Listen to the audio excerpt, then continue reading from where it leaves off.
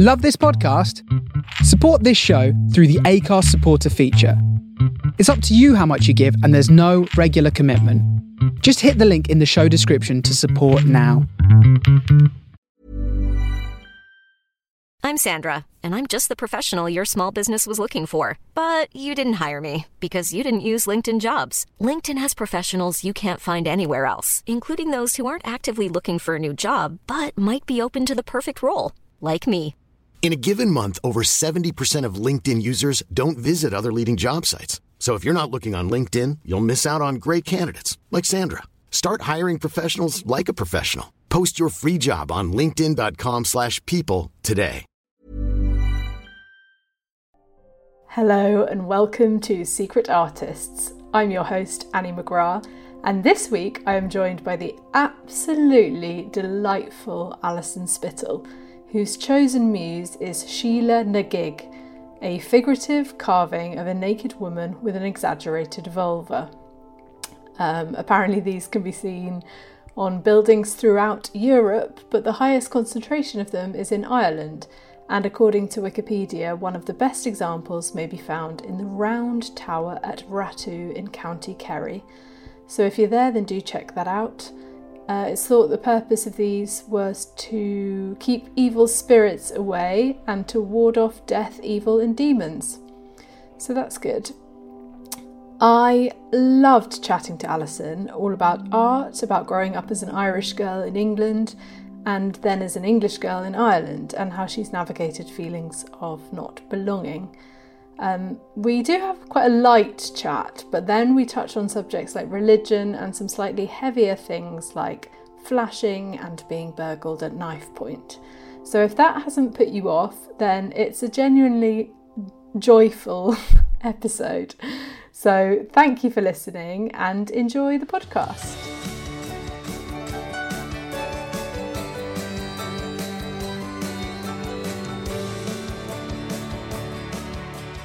Okay, great. Where are you watching it, Alison?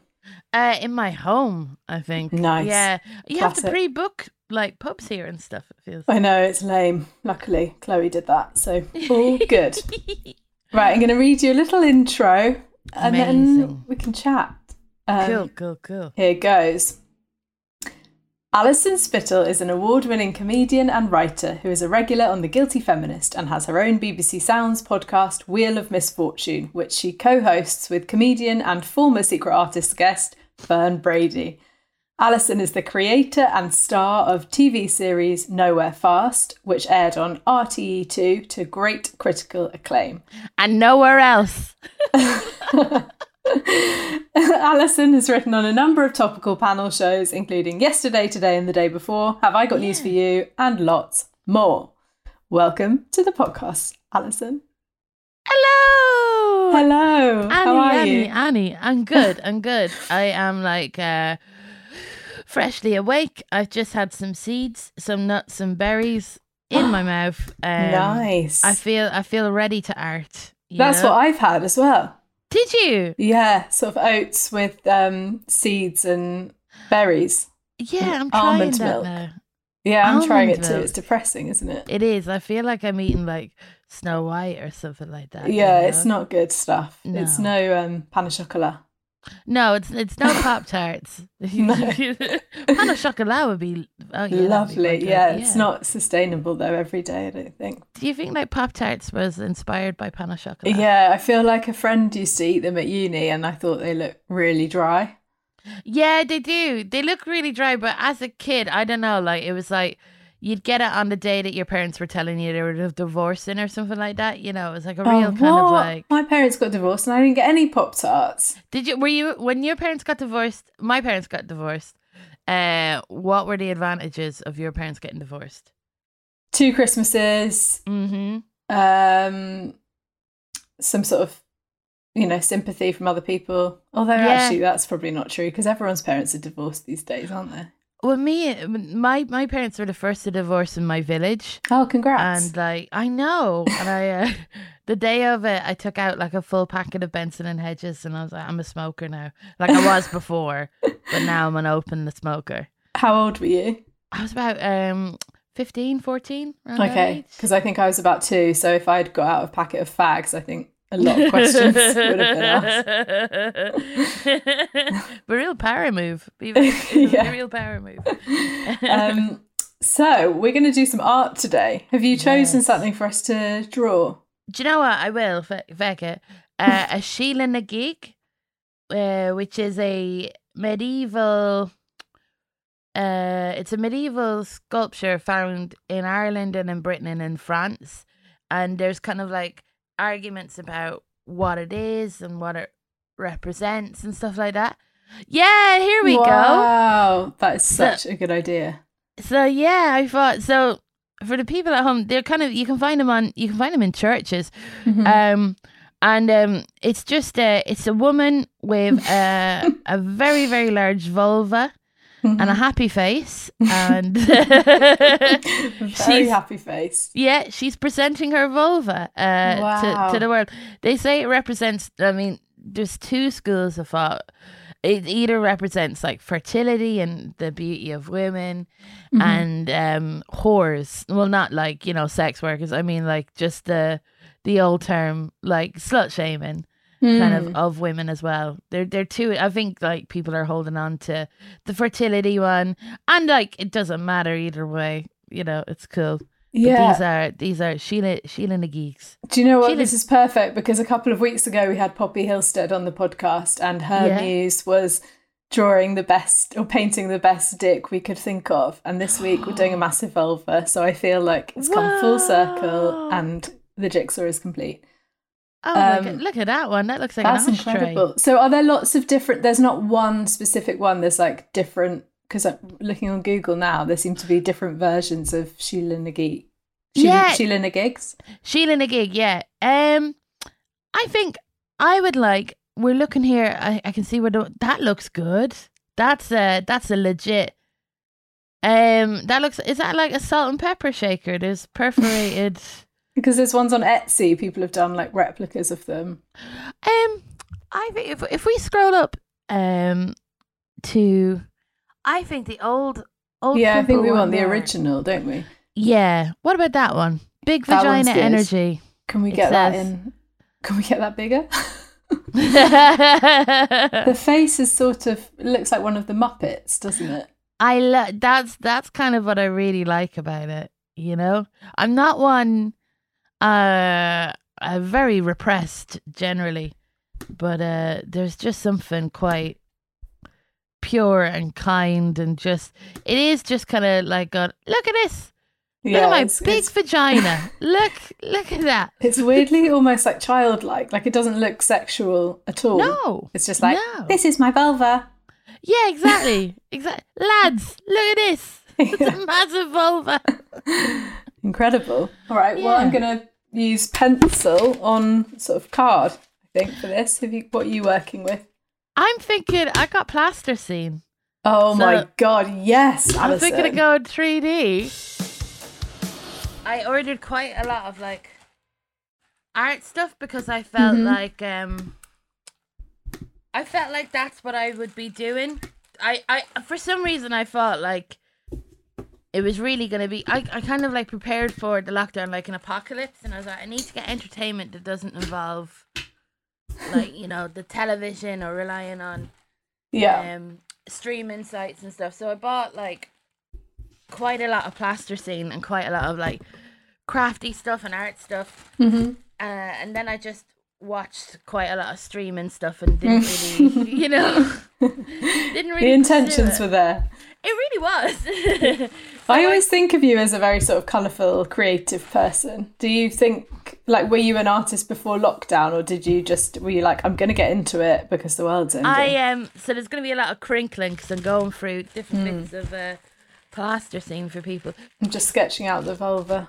I suppose, like, when I was in secondary school, I was artistic. I built a whole costume made out of cigarette packets for an anti-smoking. Is this why you're taking up smoking post? Yeah. Oh, mate. I did a speech in front of like 5,000 people in a big golf course in Ireland. It was like the national finals of the Young Social Innovator Award. 5,000 people. Yeah, it was crazy. That's a huge gig. And I was just smoking fags all before because I was so afraid of public speaking. And I was just saying, oh, fags are bad for you. And I was relying on them at that time. But I've given up cigarettes now. So yes, you don't have to do that before you go on stage for every gig. Yeah. But yeah, I was into art in secondary school. I don't think I felt like I was good at it or good enough to pursue it. And then I got together with my boyfriend, and his family are quite artistic. Mm-hmm. Like his mum has a lovely shed full of like lovely stuff and makes stuff, and they have art around their house. And I suppose maybe definitely during lockdown, I've been more into art. I had this guy. Wait there, I'm gonna look up his name because I don't want to. His name's Joseph. Joseph Artman. Let's see. Joseph Artman. Is that what you're thinking? Good luck with that. Joseph Castellan is his name, and he does quite a lot of like Irish. He did a few murals encouraging people to like vote for marriage equality and stuff. And he had an exhibition on in the National Art Gallery in Ireland. And he asked me to sit on this big plinth for him. And then like he took pictures of me and put it into the art gallery. So he got you to sit on a plinth, and then he got his mate who had like a gold hand. And I had to like, I wonder if you type in my name, it might come up. I'm not sure. But yeah, let's give that a go. Wait there. I'll send it to you. But yeah, it was pretty cool. I mean, it was just like So where were you, sorry? Is this in Ireland? In Ireland, in Dublin, in the National Gallery in Dublin. Oh, amazing. Yeah. It was pretty cool. And also this lady called Genevieve Figgis. Yeah, Genevieve Figgis. I was going to talk to you about this because I love her work so much. Oh my God. When I was just like doing a bit of research on you, I looked at your Twitter profile and I was like, that portrait, your profile picture looks so like one of her paintings. And then I Googled Genevieve Figgis, Alison Spittle, and was like, oh my God, she's actually painted you. I couldn't believe it. That's so cool. I love her. It's yeah, it's pretty class. It's like and she's from Dublin as well, isn't she?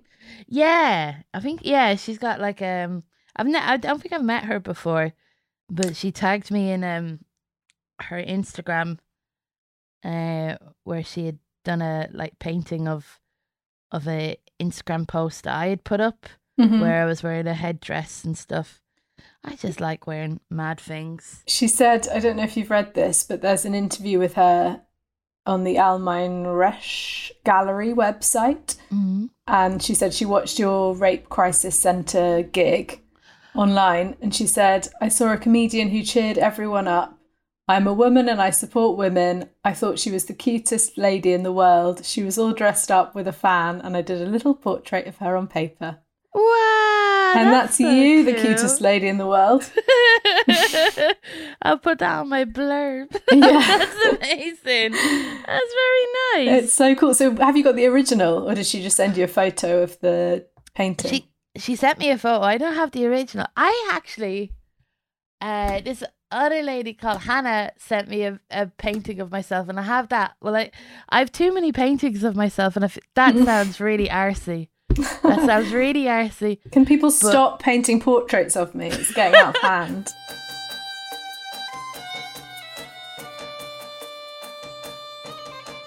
Wow, that's wicked. It's pretty cool. Is there of, what's that in the background? Some sort of star? Yeah, I think it's like a kind of space thing. Yeah. Stood up, I got like a sword made out of cornflake boxes and a laptop in my hand. Your two favourite things. Yes. That's really cool. Yeah, I'll show you paintings that I've done because I I might as well bring them down while I'm here. Yeah, please. This is a painting of. Did you ever see the film Goodfellas? No, but I know of it. That's so cool. That's the painting that the mum does from Goodfellas. Amazing. I'm gonna try and make this bigger. I might just do like a multicolored. Yeah, I love that. So have you got different? Which colours of plasticine have you got? Oh, mate. Okay. Like, I got about like 20. I'd say about 20 different colours. Yeah. I really like art. But sometimes I feel like very afraid to talk about it because I feel like I don't know enough about it, or I'm not passionate enough about it, or whatever. It seems like you are. Also, I think everyone has that worry with art because it feels like something that's, I don't know, less accessible than other forms of art, like music. People don't feel the same sort of, I don't know, distance from it, or... I mean, like, sometimes it's hard to feel like I've gone to some exhibitions now that I feel like I can go, I have a favourite exhibition or whatever. Yeah. But if I didn't like something, I couldn't tell you why I didn't like it, you know? Like, because it takes a lot of effort to make something. Lockdown has, like, lots of people have been drawn to art. Like you say, you bought all this plasticine, everyone was like painting rainbows on their windows. It suddenly was like, oh, art is the thing that people actually go to in a time of need. And it doesn't have to be this sort of pretentious high-end thing. It's just a creative outlet for... Yeah, art is a gift. It's like the things where people sent me... where Hannah sent me that picture of myself and stuff. Like, you know, that's like something that she did to kind of like help her mind stay off stuff or whatever during lockdown. And then it's like, it's just a beautiful gift to get. Art is very nice in that regard. Yeah.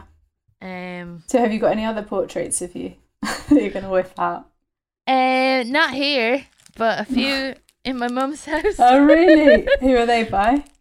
My friend Erin, who is a comedian, Erin McGaffey. She does like really arty, lovely stuff. Like she's always like making really elaborate cakes. She's just a very crafty woman.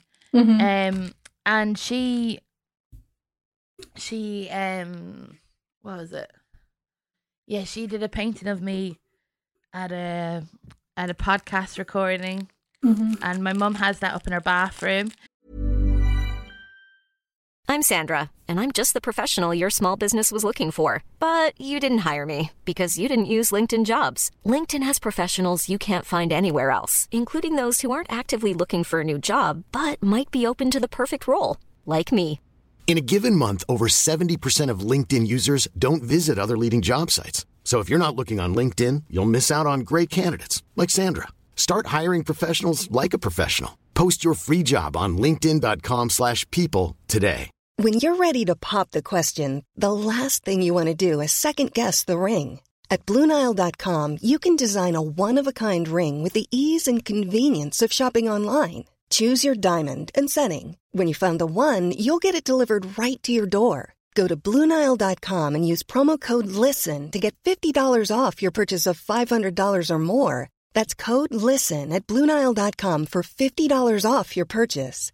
BlueNile.com, code LISTEN.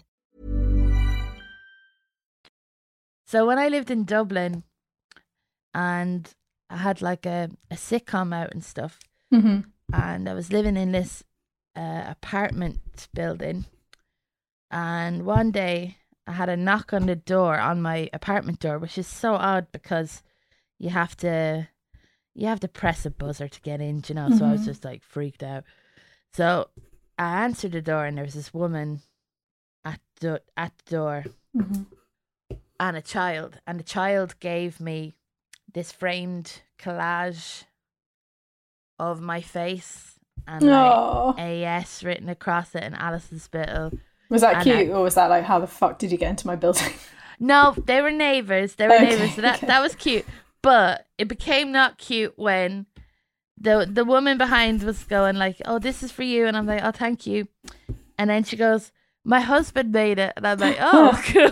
Like, yeah, it stops being cute when you find out it's not the kid. Yeah, absolutely.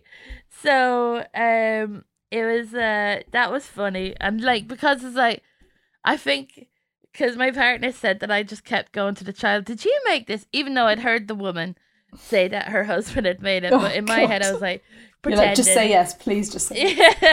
And the kid's like, no, my dad's a pervert. Yeah, that was, but like, nice. You know, effort had been made into it. It was framed. It was very nice. That's cute. And yeah. So where does that one live? That one lives in my mum's house as well. Like everything not here is kind of like in my mum's downstairs bathroom is like a shrine to my she even has the photo from me from the National Gallery thing. So like, oh, wow. Yeah, it honestly is like, it's like a little museum to me in my mum's downstairs bathroom. I love that you've got so many portraits of yourself that you have to like divide them up between properties. It's so odd. I know. I don't think I've got a single portrait of myself. Wait, who did it? No, I don't have a single one. Oh, I'm sorry. So if anyone's listening and does want to do a portrait of me, then please feel free. It's a very nice feeling when someone does it. Like, you don't know how to, you know, react in it. Like, I've never really, I've had like people do, you know, tag me in stuff that they've done on Instagram and so, especially with Fern since the podcast. It's so funny because like Fern would like, we would be chatting and like sometimes she'd be like, I would never wear those trousers. I don't know where they got the impression that I would wear those trousers. That's what she's focused on. Yeah. I love your podcast. It's great. Wheel of Misfortune. Oh, thank you. Thanks so much. I love making it. Are you still getting complaints? Oh, what, from the Daily Mail? Was it the Daily Mail? I think that was when I spoke to Fern. It was like just after some offensive thing or something people had taken offence to. I can't even remember what it would have been, but it's so odd because I feel like, I mean, I was very thankful for it. You know, it boosted our listenership, so yeah, I bet. But sometimes, okay, let's try. You see, I've kind of stretched out her vulva a bit too. Let's see how we're doing. Yeah, I've gone for some quite intense cross hatching on the vulva.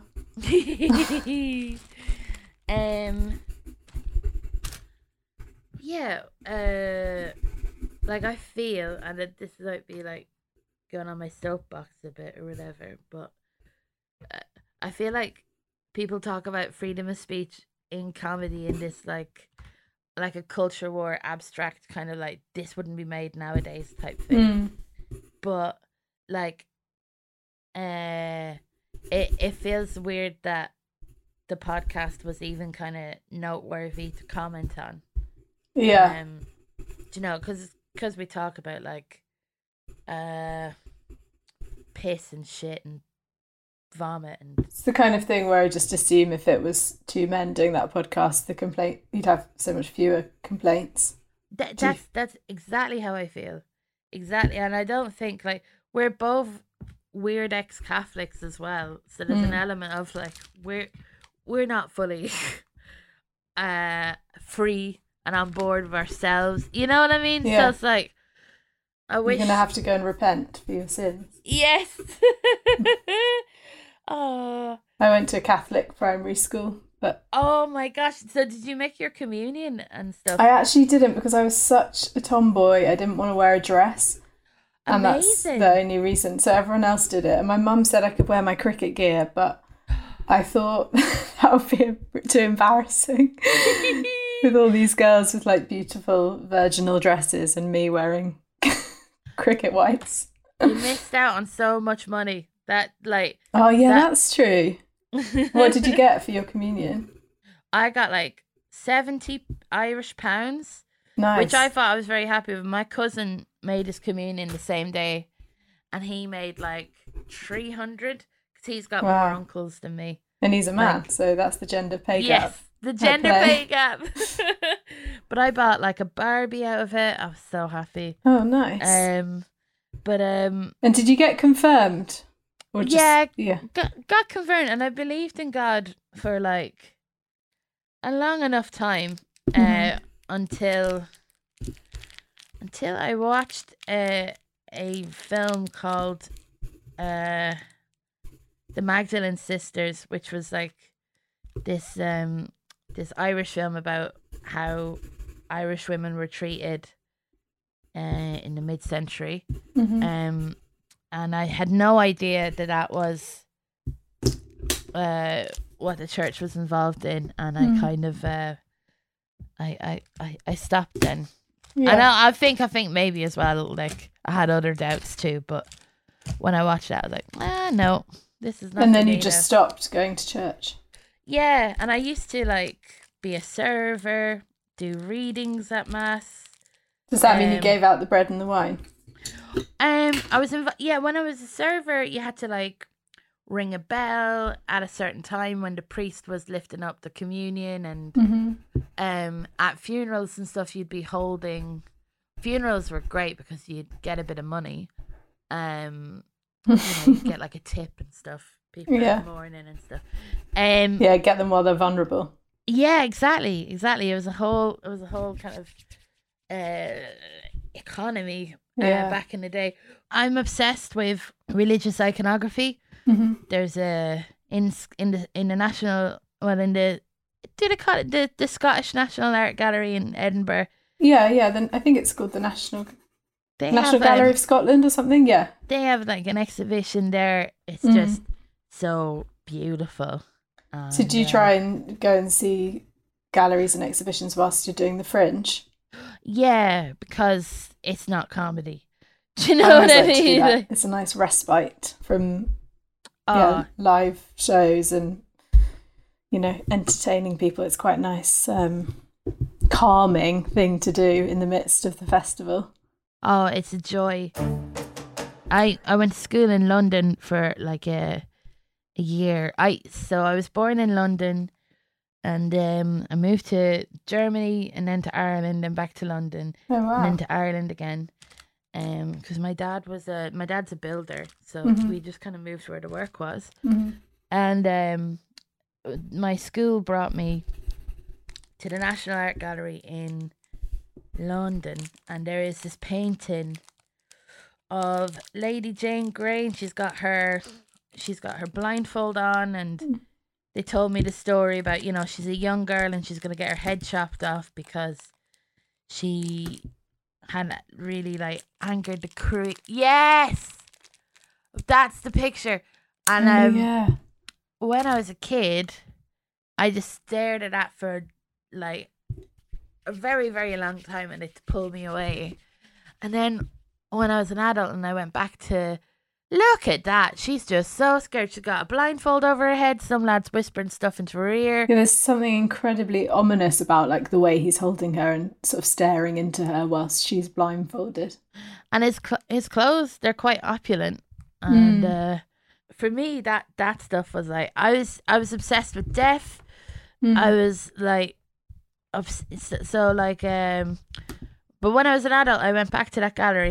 And I was like, I'm going to have a look for this and see if it's here, just for the crack. And I just had the exact same reaction when I was a kid, like when I was an adult, and I just couldn't get over it. Couldn't stop staring at it.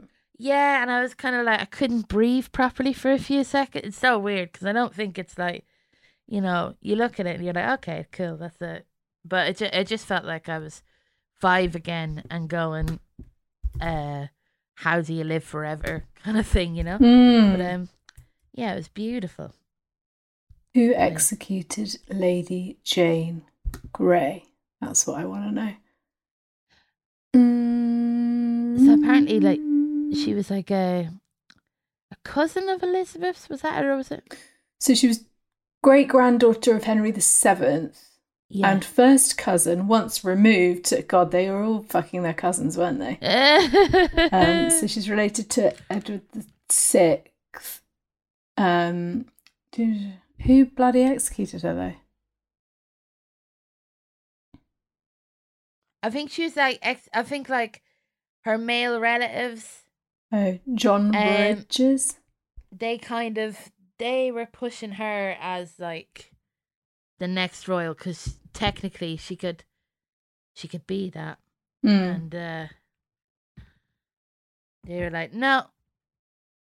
So he was a member of Parliament, the guy who's executing her. Oh. John Bridges.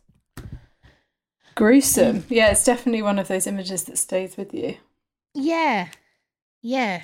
And as well, because the teachers as well couldn't properly explain like why, she didn't kill anyone or anything like that. She was just, just entertainment back then, wasn't it? Executing people. Yeah. Like going to see a stand-up show. So did you get a confirmation name? That's the thing that would be most appealing to me, getting a new name. Would be quite fun. I did. I went for Cecilia, which she's the patron saint of... Good Catholic girl. Yeah. Patron saint of music. And I think she was like patron saint. They always have like gruesome deaths and stuff. But I wanted that or Celeste, because like Celestial Being and Daphne and Celeste were like a thing I liked at the time. But you had to write to the bishop to like ask for permission. Oh really? Yeah, because my cousin wanted the confirmation name Keith, and there was no saints. My friend wanted Lucifer because you could just get to choose one from the Bible, I think. But yeah, he got Did he get it? No, I think his parents sort of told him he couldn't have Lucifer. So are your family all still quite religious? Are you like the rebel, or are you all sort of lapsed Catholics? I think they're all lapsed Catholics, to be honest with you. Like my mum, before my dad was very, very anti-religion, and when my parents got married, because my mum's Catholic and my dad is like just like, nothing. Football is his religion. Are they both Irish, or is it just your mum who's Irish? Just my mum that's Irish. My dad is like I say this in stand up, but like honest, it just works for general life. My dad is that English that even I feel colonized by him. Like he's just so English. And when I was a kid, I was just very into the idea of an afterlife. I kind of like was always very worried about my dad's immortal soul all the time, and like I would keep going like, Dad, like what do you think is going to happen to you after you die? Like I was just kind of going like, no, shouldn't you sort this? Like and he was like, I don't know, probably just darkness. And I'm like, oh my, that was just not what I wanted to hear. How old were you at that point? I'd say like about at communion age and stuff, so about like 7 or 8. Yeah, quite young to be faced with your dad's impending doom. Yeah, but I was honestly thinking like if we had a car crash or something like that and we all perished, like that, it would be like my parents had divorced, because my dad would be in hell, right, which is going to be hard to visit. Well, I don't know, hell is a strong thing, maybe some form of like... My mum was most worried about purgatory. I think that's why we got we had our first holy. It was not first holy. You got christened. I had my first christened. Yeah, because she worried her great aunts had told her that we'd go to purgatory if we didn't.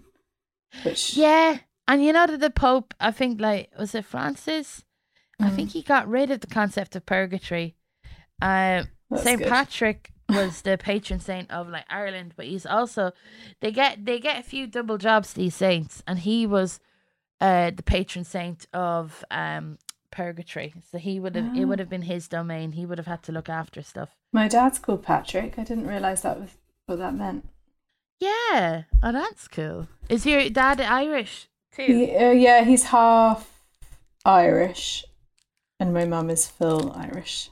Nice. My mum was born in Cork and went to about 8 different convents in the north of Ireland, which will sound pretty brutal.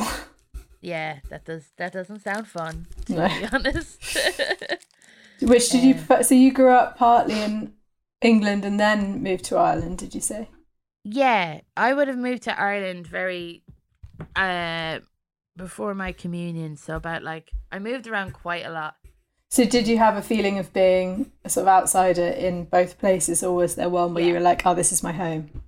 Oh, big time, because the village that I moved to is a small village, and there's a term in Ireland called blow-ins, which is a rural Irish kind of term for people that were maybe born 15 miles away and have moved to the village. It's a very odd situation. I'm just gonna move a lot of plastic now and then talk, because I feel like I don't want to annoy people, but I suppose they'll know I'm actually doing stuff. Yeah. In my estate, so my dad is a builder, and then my dad had a car accident, and he was off work for a couple of, he was in a wheelchair for a couple of years, so he was off work. No. So he's fine now. Good. But but we moved to this estate, and for some reason there was about 3 other English families specifically in this estate, which is an anomaly, really. And we used to kind of hang out with each other and go oh, I like Craig David, because Craig David wasn't a big thing in Ireland, which is mad, Yeah, that is crazy. I know. So we used What to was hang big? out. Was it The Cause? Yeah, garage in general, I feel didn't really, maybe some Irish people will disagree with me, but in my small Irish village, I felt like garage wasn't appreciated. Okay. I used to have a CD single of Baby Cakes by this band called Free of a Kind, which I loved. Baby cakes, you just don't know. No. Tune. It's so good. I brought that to teen discos, hoping that DJs would play it, because I just couldn't. It wouldn't occur to them to do that. So we used to hang around and listen to Craig David, and we had this crew that we called the X Crew, which consisted of us just doing X signs with our hands in front of disposable cameras. We felt we were incredible. We weren't. No. Yeah, so blow-in is a term for a person not from the village, and I did always kind of feel like an outsider. And then I moved to Dublin when I was an adult, and I felt it's so strange, because I kept thinking, oh, I'm going to move to a city, and then, I'll be accepted there. Yeah. But you're treated as a rural person there. So it's Right. so I just kind of very much leaned into, and I would try and assimilate as hard as I could with rural life. And I feel like I have, most of my comedy now is about, this plaster scene is just crumbling into bits. I wonder, would I add water to it? Yeah, maybe. Is it feeling dry?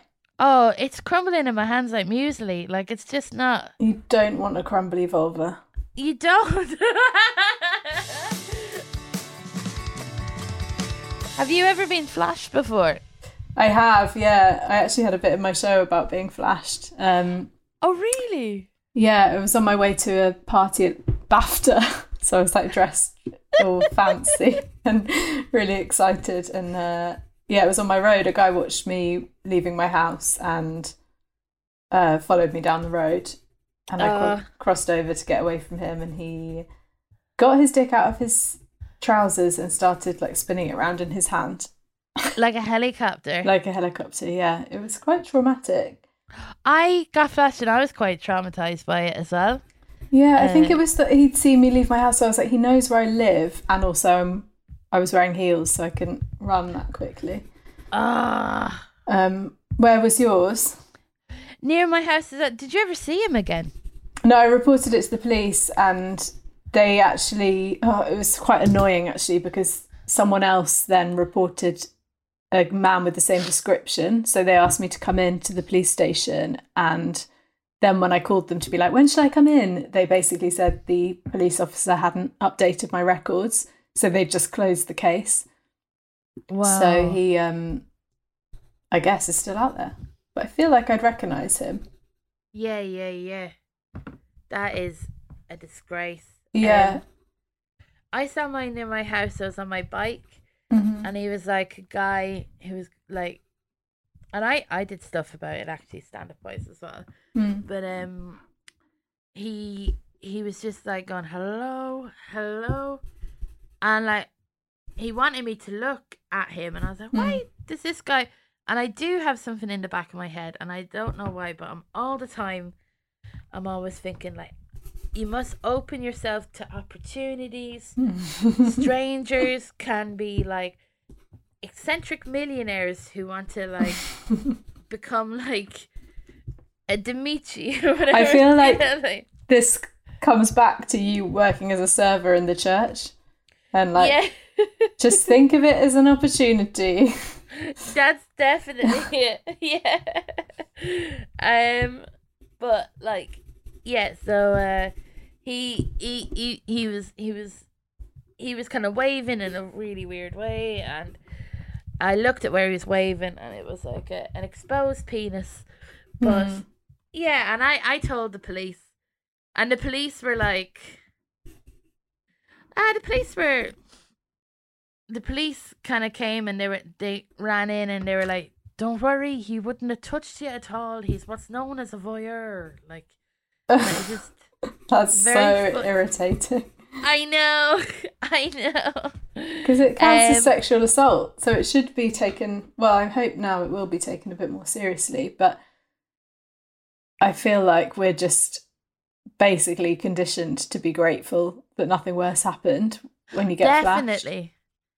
And it was scary for me in the way that like it's that type of thing of like, I don't know, like I've had brushes with, you know, sexual assaulters before and stuff, and you can kind of like logically put it into your head of like, oh, this happened, and I know it's ridiculous to go because of this or whatever, you know what I mean, and next time I'll be different. But with a flasher, it's kind of like, it's so random, do you know what I mean? And they set out to do it, so you're like, yeah, do you think they do? I never know. I never know if it's like premeditated, like if he was walking down the street and was like, I'm going to flash someone, oh, she's there, she's wearing a dress, whatever, or whether it's like just a spontaneous thing. My one was definitely random because it was like fishing, do you know what I mean? Like he is standing at the side of the road, right, like in a quiet, like dark, so it feels like that's a kind of like,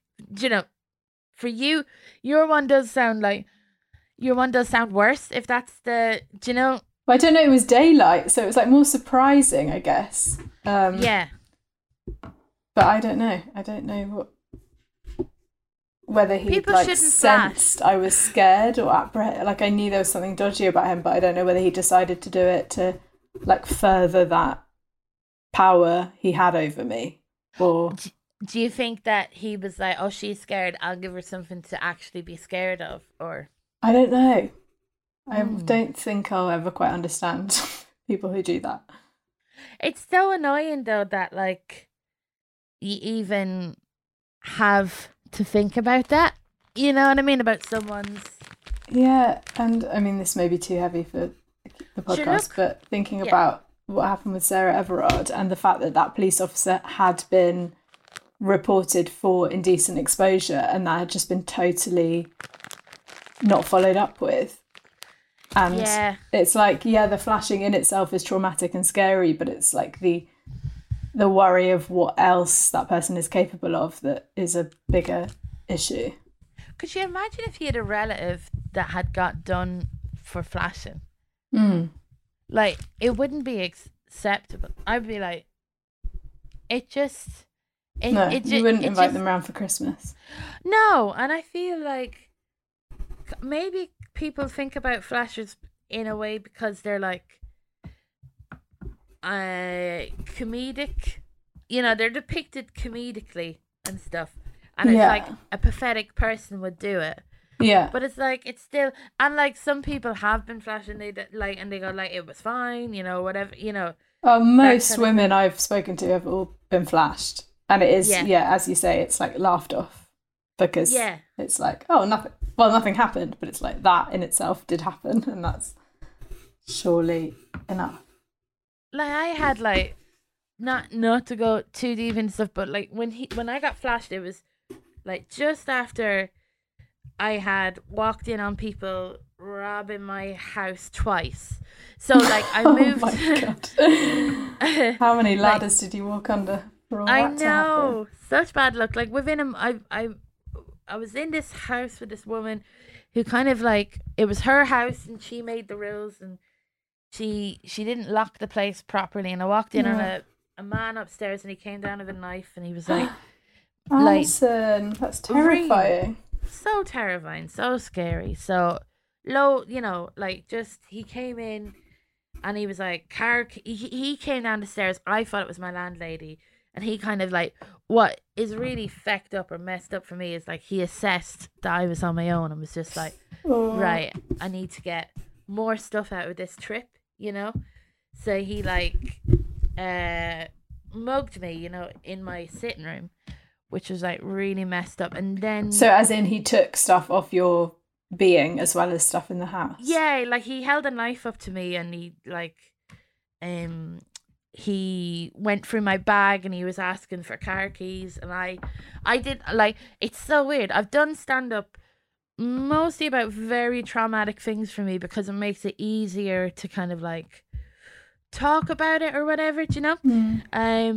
But yeah, he asked for like car keys, and I didn't know how to drive, and I was like trying to explain to him, but there was a language barrier between us, like. So where were you? Was this in London? No, this is in Ireland. This is in Dublin, and like the police came, and like it's mad. Like I've had like so much crime happen to me, but I've never got past the point of like the police catching someone. Do you know what I mean? Like I've never kind of like, which is mad. So I watch like. I don't watch true crime anymore because I'm not surprised. You're living it. Yeah, exactly. You need some respite. But I just can't understand like how they get people, because I'm just like, this. I didn't think I'd be talking about this while doing art. Sorry about this, but no. Yeah, I'm sorry it happened to you. Did you say you So did you say he flashed you as well as mugging you and? He was just the knife man. Okay. But I moved to another house, and then like within 2 weeks of moving to this house, I came home and I walked in on two guys with crowbars at the top of the stairs. Oh my God. So it was like a madness. But they were nice because they just wanted to get out as quick as that. You know what I mean? So like they were. Yeah. But I had gone. When you say they were nice, I mean comparatively, they didn't hold a knife to your throat. Exactly. But they didn't come down the stairs and went, you know. Nice lads. Yeah. This is a bonus round of whatever I've got in here. They were like, they wanted to get out, but I had like, because I'd been robbed, you know, previous, I kind of like, I rolled up into a ball and I was just going like, I was just swearing at them and shit. But the problem was that I was rolled up into a ball in front of the front door. So they were trying to open the front door. Couldn't open the front door because I am just like, and they had to like lightly foot me to the side, like just to like, they weren't hurting me or anything like that. They just wanted to leave. So like they did that. And were you trying to stop them from leaving because you were like, you need to get arrested, or were you just like, I'm beyond the point of knowing what to do? This is. Yeah, I think I was like, I think I was just rolled up into a ball because I was like, I don't want you to like hurt me, or you know, that kind of thing. Yeah. Well, Alison, this is a lot of trauma. It is, isn't it, for an art podcast? I'm so sorry. No. But anyway, like a week later, that guy flashed me, and that was like, I think I was coping perfectly well before that, you know, like with stuff. But when he flashed me, that was like way more traumatic because I kind of felt safer outside of my house. Do you know what I mean? Yeah, but then I guess the people that are flashing are probably not the most reasonable. Like, no. Oh, hang on, what, you've been burgled? Okay, sorry. No, I'll put my penis in my trousers and go and target someone else. Sorry, I didn't know. Oh man. But what I was like so into the idea of like getting this guy to the police that I was giving him. Like, I did give like very, very detailed descriptions. Like, they were asking like what was he dressed like, and I was like, well, like a member of the Backstreet Boys from the late 90s. Like, he genuinely had like this is what 2012, maybe 2013 or something like that. It happened. Yeah. And he was just dressed in long pants. I was like, this is ridiculous. I'm doing kind of like a flat thing with my plasticine. Oh yeah. Yeah, it's ended up being flat because I have so much plasticine, but it's all of like different colours. There's nothing big enough. The vulva is big. Are you like doing the body parts individually and then placing them onto each other? Or are you sculpting it as a whole? What's your process? It's a process. I'm doing it individually. I think it must look quite harrowing before you put it together. And I'm talking about like the most harrowing things in my life, and then I'm like making this big vulva. It's an intense thing to be doing first thing in the morning. It is. I'm gonna have to kind of separate them a bit. I hope you've got nice things planned for the rest of the day. I do, and look, I can it doesn't, like, I'd be lying if I said it didn't affect me, but like I talk about this shit all the time. Yeah. I love kind of like, I don't know, like this does sound wanky, but the Wheel of Misfortune. Mm-hmm. But the podcast that me and Fern do, we talk about like horribly, traumatic stuff that you just kind of like laugh off or talk about because it's part of life and stuff. Oh yeah, do you find there's a difference between Irish and English audiences in terms of performing stand-up? Or I do. I feel that, like, I don't know, like through lockdown and stuff, I've been kind of like thinking a lot about stand-up, about the way I do stand-up. I think Irish people have a lot more tolerance for you telling a story and just going with it, because it's kind of like they're used to, like, there's a culture of like pub anecdotes, isn't there? Big time. Like that's a massive part of the Irish culture is pub anecdotes, and I'd say like a significant portion of Irish stand-up comedy is kind of like pub anecdotes of stuff you'd hear from people in a pub. And like with my family on the Irish side, they would have this thing where you either sing a song or you tell a story kind of thing. And there's a big culture of that. But with Britain, I feel that they are a lot more used to the concept of jokes, and that sounds like I'm slagging off Irish people. I'm not, but you mean like conventional sort of one-liner type? Yeah, British people want you to prove to them first, or maybe London audiences more so. No, but like they want you to go. They want you to get up within the minute and go like, "I'm funny, don't worry." Yeah. Yeah. Here's the joke, that that kind of thing. Yeah. And I kind of like, because I moved here because of like, you kept getting burgled. Yeah. And I was like, London, that's the place for me. Famously crime-free London. So crime-free. And I moved here on that. I've never had any crime done to me here before, which I'm delighted about. Oh, good.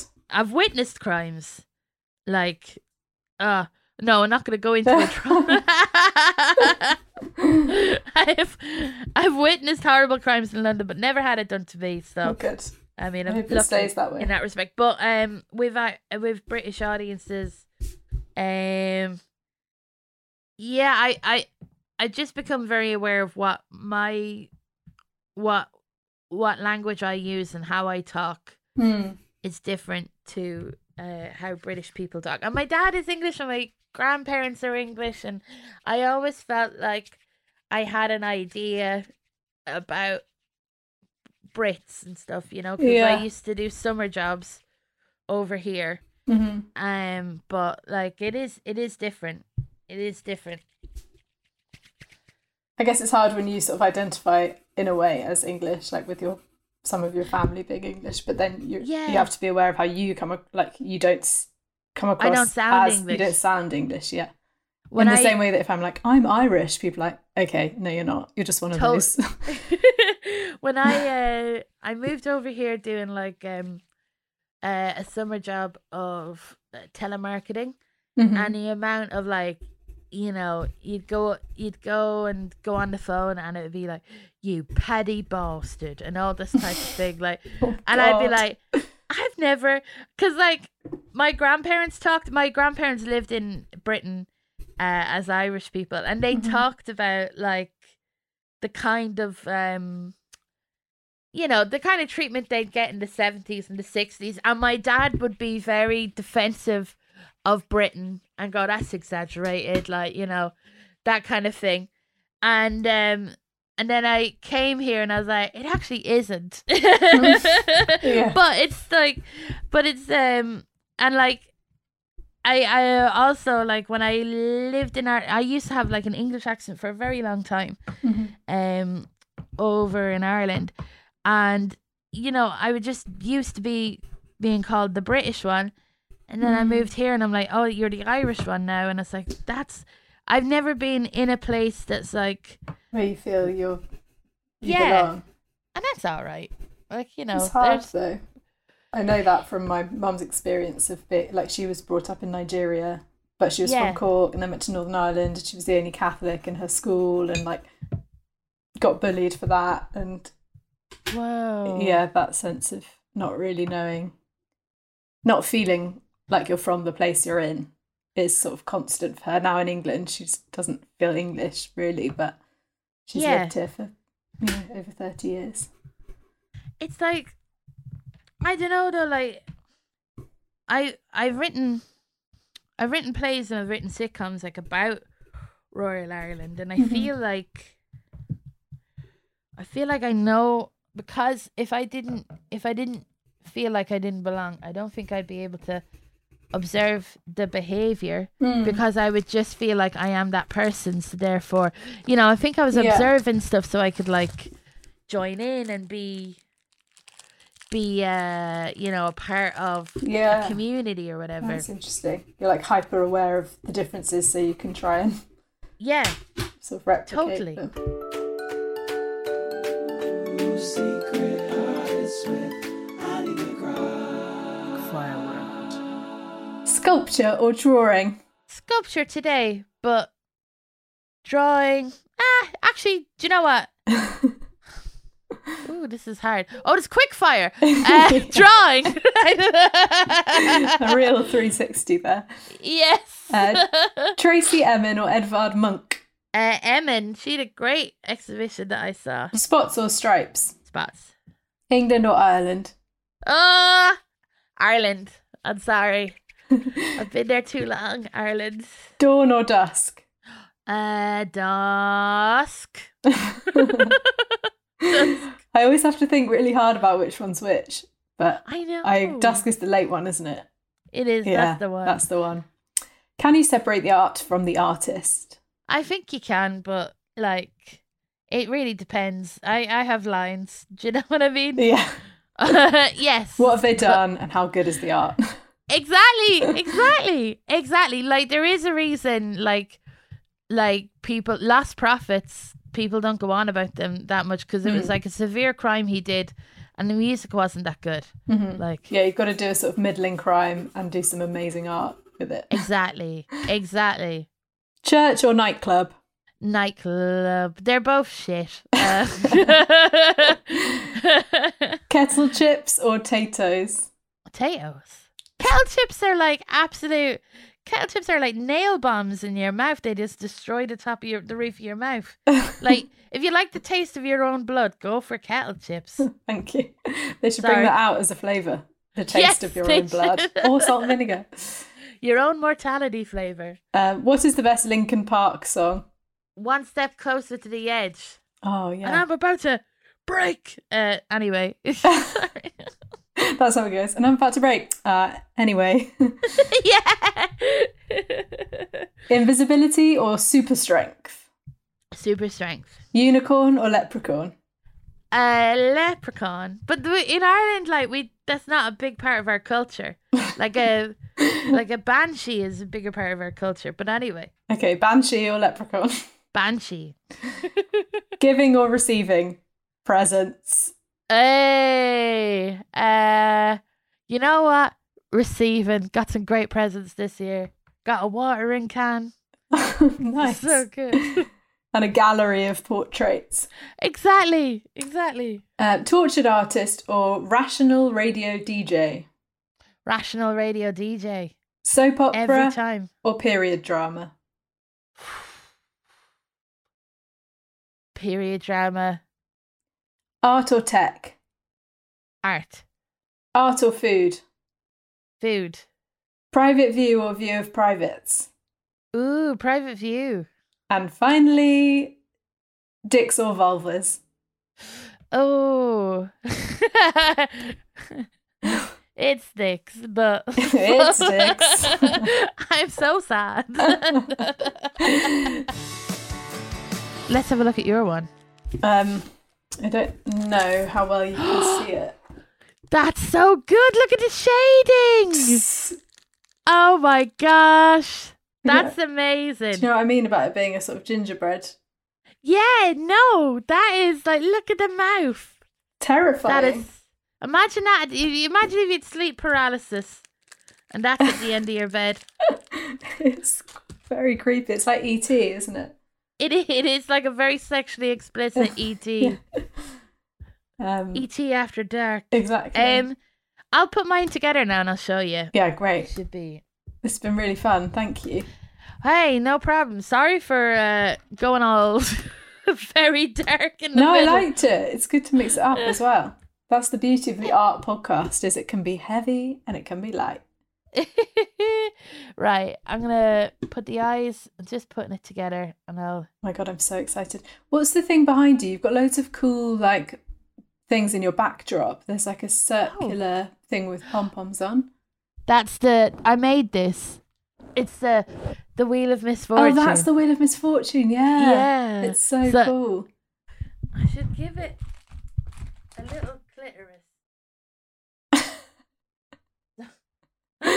But good. Right. Oh, wow. That is incredible. It almost looks like a sort of insect. It does, doesn't it? With like huge alien eyes, a green face, sort of yellow arms and orange. Are they the legs? Yeah. In orange, and then a beautiful pink, blue, and sort of beige vulva. Yeah. With is that purple, the clitoris? It's a little grey clitoris. It's wonderful. Thank you. I love it. I love it so much. I just remember. I will take a picture of that. Yeah, you must. Send it to me immediately. Thank you for listening, and thank you, Alison, for being so open and brilliant. Make sure you're following her on social media at Alison Spittle, and listen to her and Fern Brady's excellent podcast, Wheel of Misfortune, on BBC Sounds. To see our very strange artworks from this week, then follow Secret Artists on social media at Secret Art Pod. And if you want to look up any of the artists we talked about today, they were Genevieve Figgis, Joseph Caslin, and the paintings Alison mentioned were The Execution of Lady Jane Grey by Paul de la Roche, as well as The Lactation of St Bernard, which is worth checking out. So enjoy looking at those and see you next time. Bye. Bye. Bye. Bye. Secret Artists is a Turtle Canyon comedy production for Acast. Music by Alistair Clayton, Quickfire Round music by Steve Dunn. Mom deserves the best, and there's no better place to shop for Mother's Day than Whole Foods Market. They're your destination for unbeatable savings, from premium gifts to show-stopping flowers and irresistible desserts. Start by saving 33% with Prime on all body care and candles. Then get a 15-stem bunch of tulips for just $9.99 each with Prime. Round out Mom's menu with festive rosé, irresistible berry chantilly cake, and more special treats. Come celebrate Mother's Day at Whole Foods Market.